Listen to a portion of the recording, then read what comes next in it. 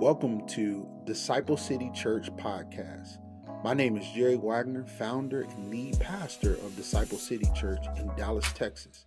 Thank you so much for tuning in to our podcast. Our desire is to unleash healthy disciple makers in West Dallas to reach the world.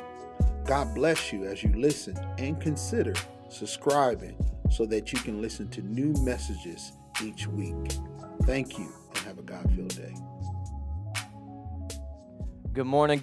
Welcome to Disciple City Church. Welcome especially to those of you who this is your first time streaming with us. If this is your first time, my name is Ryan Sears. I get the privilege of being on staff here at DCC and preaching. I want to tell you about something from my childhood. In the movie Little Giants, there are two brothers who coach two different Little League football teams. If you've seen it, you know what I'm talking about. The unlikely brother, played by Rick Moranis, if you remember the early 90s, coaches the more unlikely of the teams. And the most unlikely person is on his team. Goes by the name Jake Berman. All right, Jake Berman. He's short. He's scrawny. He wears glasses. He has a funny haircut. He's standing on the stage before you now. Not really, but if you need a mental picture, think me like 15, 20 years ago. But one day, Jake shows up to practice wrapped in this super thick mattress topper like padding and tells his coach, "My mom says the pads you gave me weren't enough." You can actually see a picture of that now. But I bring up that classic line from that classic movie in my childhood for a reason, because we're all a little bit like Jake Berman. No, I don't mean funny haircuts, even though I'm sure all of us have experienced that. No, I'm saying that there's something about Jake that's endemic in all of us. It's something that you can't escape. It's part of the human condition. It's that we all seek out extra padding. You know, God's hardwired us to desire safety. It's part of being human. It's a human need. It's a human right. And God provides such for all of his creation, but there's an issue. And it's that we don't often settle into the security he provides very well.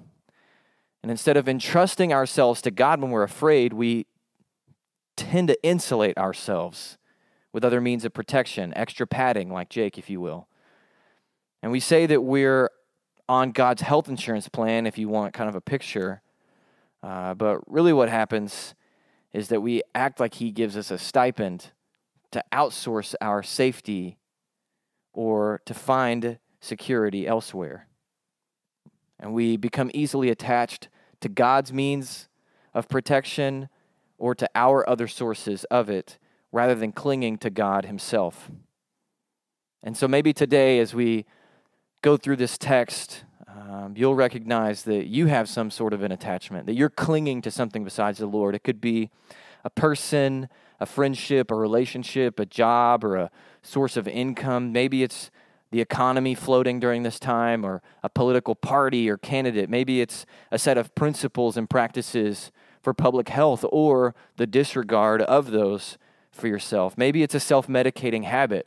Whatever it is, we all have it. Remember, this is true of all of us, but whatever it is, I have a question for you to ask yourself, to consider this morning as you consider those things.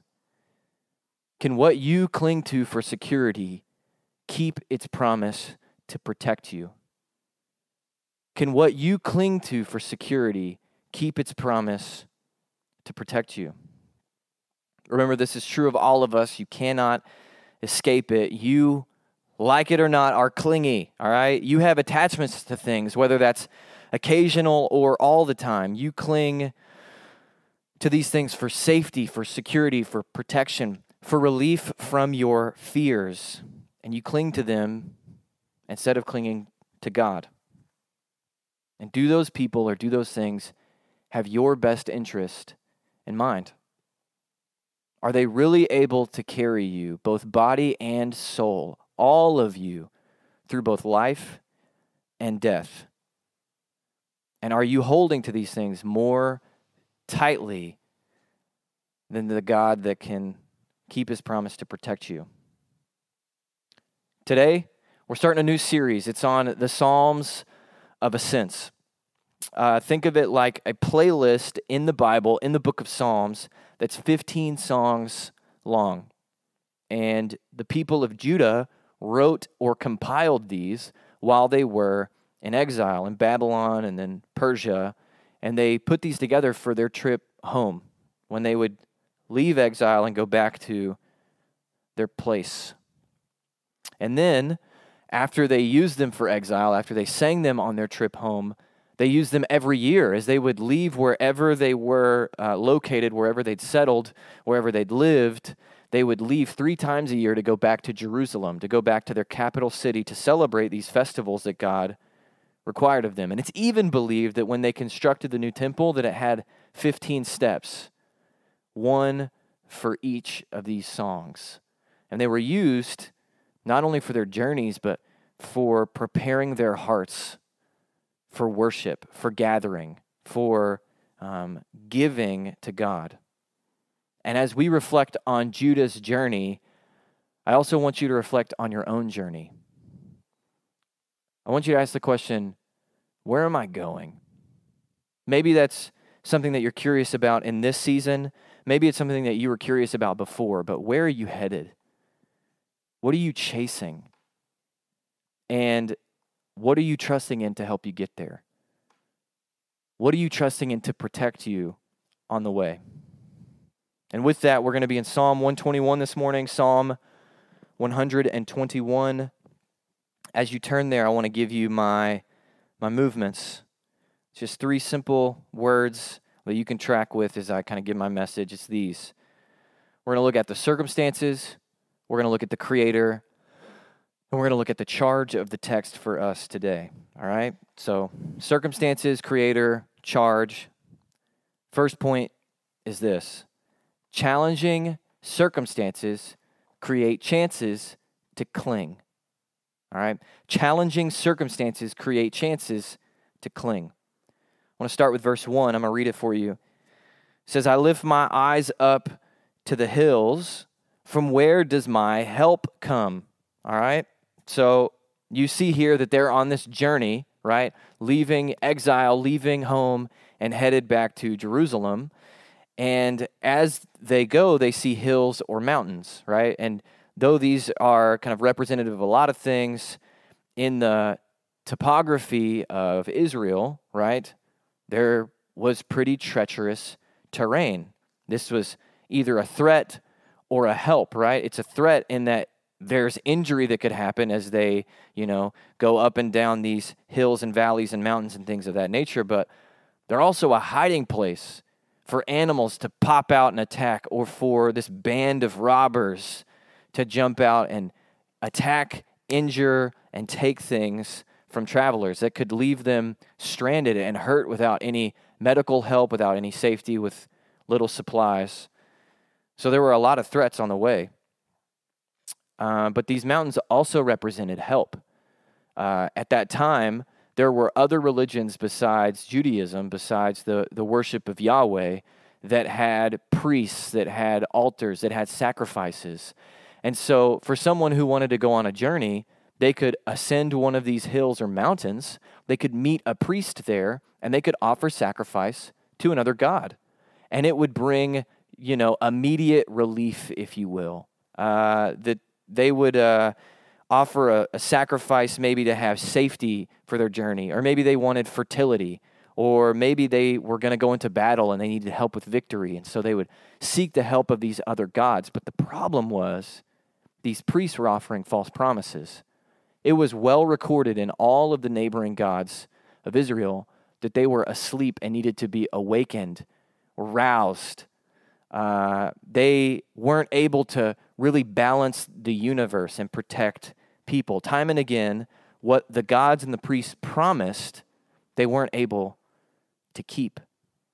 And this was the context that Judah was in, right? It was filled with threat. It was filled with temptation to go to these other gods for temporary belief, but no guarantee that they were actually going to keep their word. And so this is why the psalmist wonders about his own source of comfort and consolation.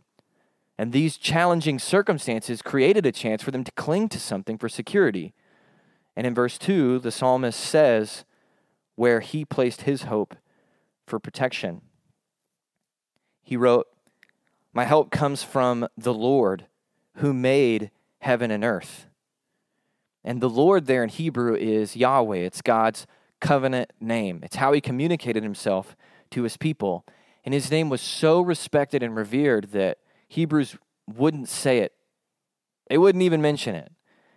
Even to the point that in biblical Hebrew, when you read, the vowels on the letters for Yahweh are supposed to be read Adonai, which is another name for God. And they would do that, again, because they so revered God's name that they didn't want to misuse it. They were trying to be careful, or being cautious. But what God also revealed to them was that he was unlike the gods of their neighbors. He was outside of creation. The other gods were part of creation, and though they created, they themselves were created. But the God of the Bible reveals himself as uncreated, right? He has no maker, and he is the maker of all of heaven and all of earth. And so with that, he's the one who made these hills, these mountains that offer either a threat or help. And so these other helps have set up shop in God's territory. And these other threats are perched in places that God had provided. And so in trusting God, you're trusting the one who gave place even for these other helps and threats. He sees all. He was present in all of these places during their journey, and he's over all of his creation. And so moving from the text maybe to you, much like Judah, we're all on a journey. Personally, some of you are headed toward likeness to Jesus as you follow him on the way of discipleship. Nationally, we are all navigating very turbulent times as we seek justice, and there's this polarization politically. And globally, man, we are all in the midst of a pandemic. And so these challenging circumstances that we are in also create chances for us to cling to something, just like Judah and the psalmist. And so I reiterate my question for you.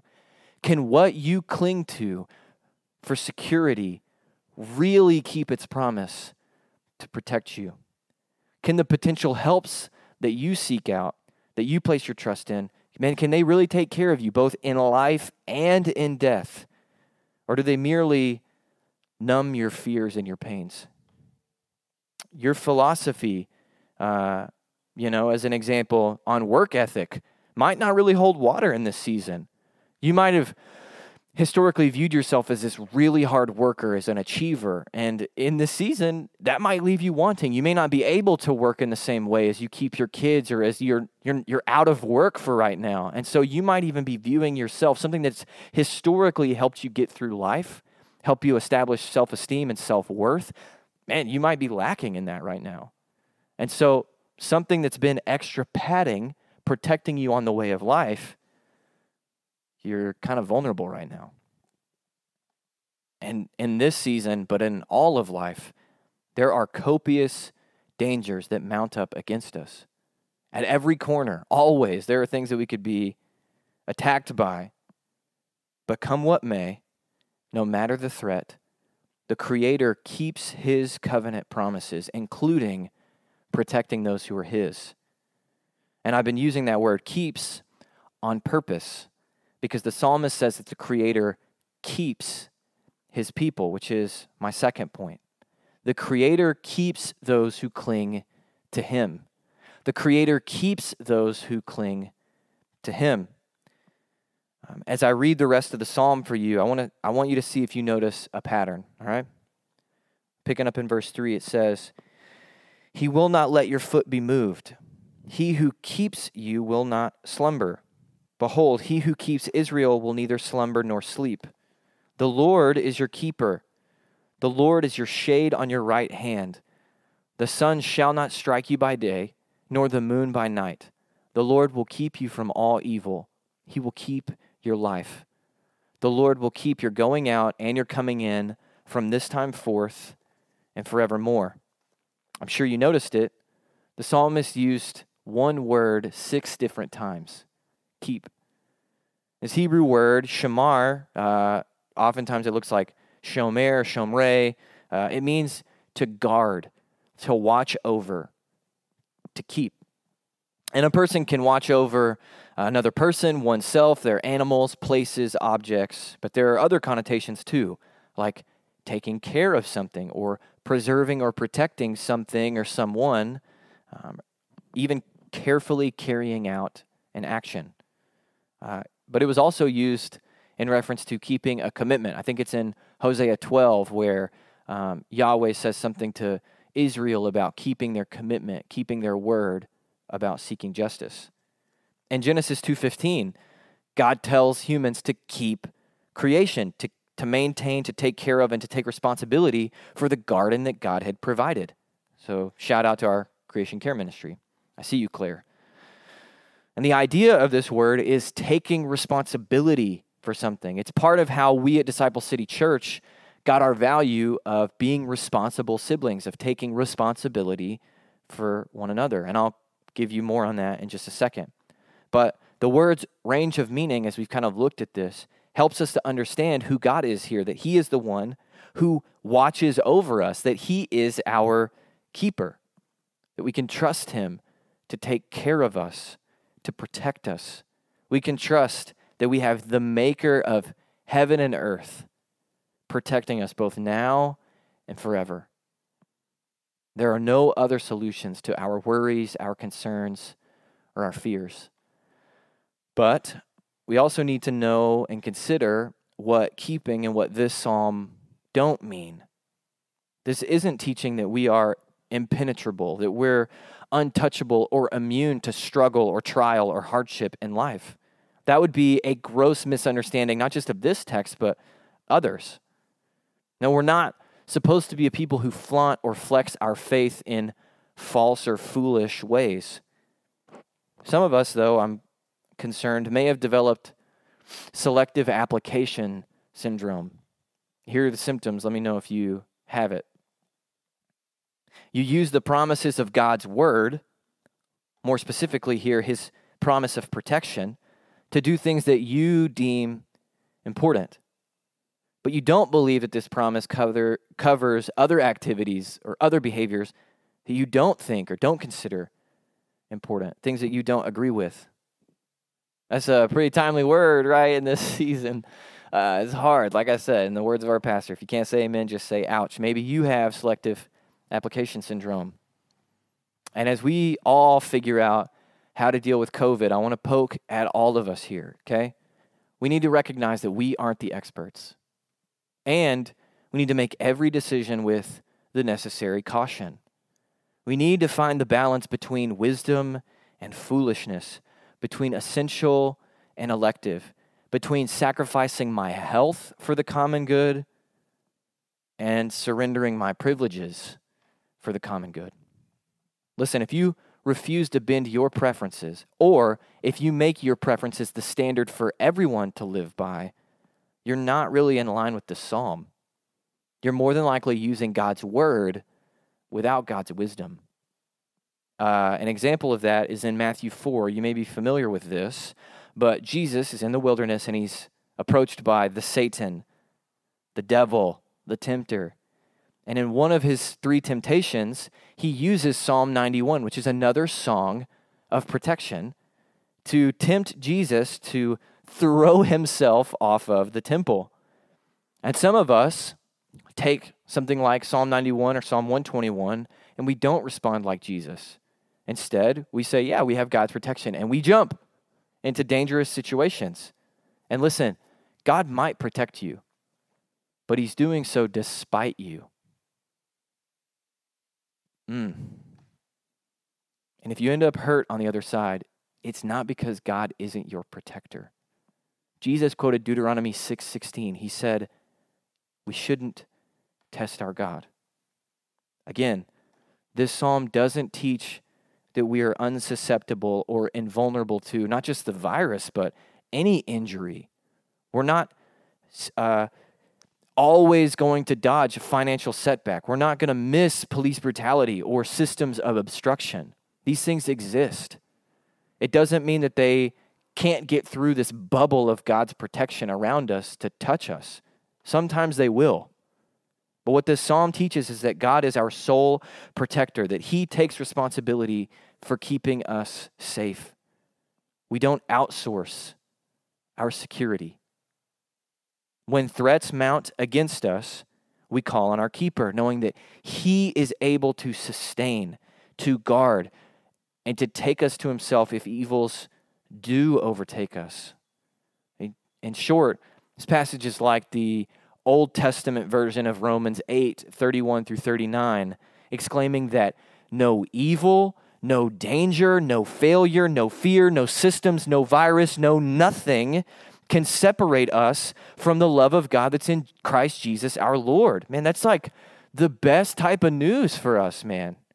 Nothing else can offer us that type, that quality, that depth of protection. Nothing but our God. And one other thing on this, God keeps his creation, but he especially keeps those with whom he's in covenant. You may have noticed, looking back at the text, that the covenant name that we talked about, Yahweh, is used 5 different times. Or you may have seen that in verse 8, he uses covenant language. Let me read it. It says, the Lord will keep your going out and your coming in.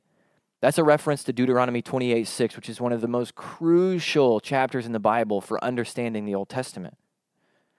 But in Genesis, God told Abraham that he would make a nation of him, that he would provide a land for them to call home, and that he would then bless them so that they could be a blessing to the world, right? And when this nation is now on the edge of the promised land in Deuteronomy, God confirms the covenant with this new generation of Israel. He reminded them of the blessings that they would receive in covenant. God told them that his keeping of Israel was supposed to catch their neighbor's attention and direct it to Yahweh. And he also reminded them that he would keep Israel when they kept his commandments. Now, some people get uncomfortable with this type of language, thinking that God required them to earn his love. But listen, that's not what's going on, right? God had already saved and delivered and rescued them from Egypt. He'd already made them his people. They didn't need to do anything to earn his love or his favor. But they did have to keep up their end of the covenant. And it's only weird when you individualize it, which many of us are prone to do. But remember, God's commandments were all about them keeping one another. They were supposed to protect, to preserve, to care about, and take responsibility for one another, both societally and individually. Israel was supposed to be comprised of brothers keepers, of responsible siblings. Like the word that we've been looking at here in Psalm 121, it's also present in Genesis 4, in Cain's response to God. God comes to Cain and asks him where his brother Abel is, and Cain responds, "Am I my brother's keeper?" It's famous. I think a lot of people know about this line, right? And at face value, it seems just like a little excuse, right? Like he's trying to dodge what God is getting at. But really, Cain is indicting God. He's pointing his finger in his face and saying, look, keeping is your job. So if something happened to Abel, man, you're to blame, not me. And ultimately, he's punting. He's abdicating his responsibility of being loyal to the family, which isn't just a major theme in the book of Genesis, but it's foundational for Israel and for our God. Cain refusing to protect, care for, and watch over his brother Abel, his rejection of being a brother's keeper, resulted from a deeper lack of faith in God. If Cain had clung to the Creator rather than his circumstances, he would have enjoyed the benefits of brotherhood and the blessing of God.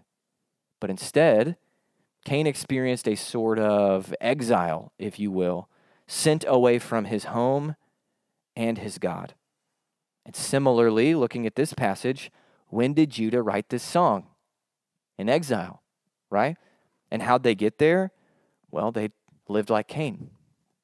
They'd taken advantage of their siblings rather than taking care of the disadvantaged. They'd broken faith with Yahweh, and it showed in how they treated one another. And now they were coming back from exile. It was hopeful. They had an opportunity to try again, to cling to God as their protector instead of chasing after their idols and holding on to their own oppressive means and activities, the ways that they had secured their own bank accounts, their positions of power, the way that they had held on to their vocations or their treaties with these neighboring nations. They'd now be able to cling to God and to become like Him, keeping one another. They could celebrate God's security and provide protection for their people. And so with all of that in mind, here is the charge for today. The Creator keeps those who cling to Him. So, cling to the Creator. Cling to the Creator. If I was going to make it a little bit larger, I would say cling to the Creator who keeps His promise to keep you. I love something about this passage that I haven't mentioned thus far, and it's that the psalmist does not condemn the travelers for their fear. Man, fear is a natural response. It's reflexive in us, and there's so many things to be afraid of. That was true for Judah on their travels. It's true for us now. Remember, it's endemic. It's part of the human condition. Their fear isn't condemned, but trusting in other sources for security is. And so I ask you, when you're afraid, what do you do? What do you cling to? What are you clinging to now? And do me a favor, listen. Don't think about auntie, don't think about cousin, don't think about your spouse. I want you to think about you. How is this happening in you, in your life right now, in your circumstances? There's not one person who is free from this, even if you're in a good season, if you will. But here's an example for us. As my wife Brittany and I prepare to bring young Theodore Judah into the world this month, I'm sweating just thinking about it. I've been trying to think of ways to make money like magically appear, like pull it out of a hat or something. Brittany and I sacrifice to do the things that we feel like God has called us to. We have typically lived below our means, and that's taking on a whole new meaning with having one income, one full-time income. And so I have been trying to use my own abilities. I've been trusting in my own faculties for figuring out our finances instead of bringing my fear to God and confessing that I've struggled to have faith in Him to protect us in this season. To the point that this week I've even considered doing things that are like questionable, like putting my character on the line, just thinking about ways to get money to come from doing this, that, and the third, tax-wise or different things. I've just wondered, could I do that? And at the end of the day, I always land on no. I'm not trying to live outside the bounds of God's wisdom, but it's crossed my mind because it's that easy to interact with your fear and to, in that moment, instead of clinging to God, to see these challenging circumstances coming and to cling to something else besides Him. And so maybe you've experienced something similar. Maybe you're asking yourself the question, how do I know if I'm clinging to the Creator to keep me? And firstly, I just want to say this. Look, if you're a follower of Jesus, if you're in Christ, then you're in covenant. Remember, God's keeping is a covenant promise. And 2 Corinthians 1:20 says that all the promises of God find their yes in Jesus. Every promise from God is a given to those who follow Jesus. It doesn't matter how fearful you've been. It doesn't matter how you've tried to manipulate your context. What you do is you are honest with yourself. You confess those things to the Lord. You turn from them in repentance, and you keep it pushing with the God who keeps His promise to protect you. Thankfully, Charles Spurgeon said similarly when he said, it's not your grasp of Christ that saves you, it's His grasp of you. And in times when you try to cling to other things, He does not let go of you. Somebody needs to know that today. And listen, if you're in Jesus, there is no getting out of this promise. But man, being associated with Jesus sometimes brings a little bit of discipline. So don't try to get around that. Just take it. All right. Another way to consider this is, are you supplementing the security that God provides?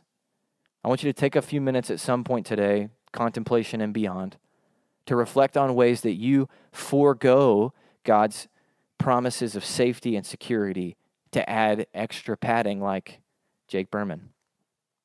And something might need to give in your life. And giving up those things isn't easy. So get help.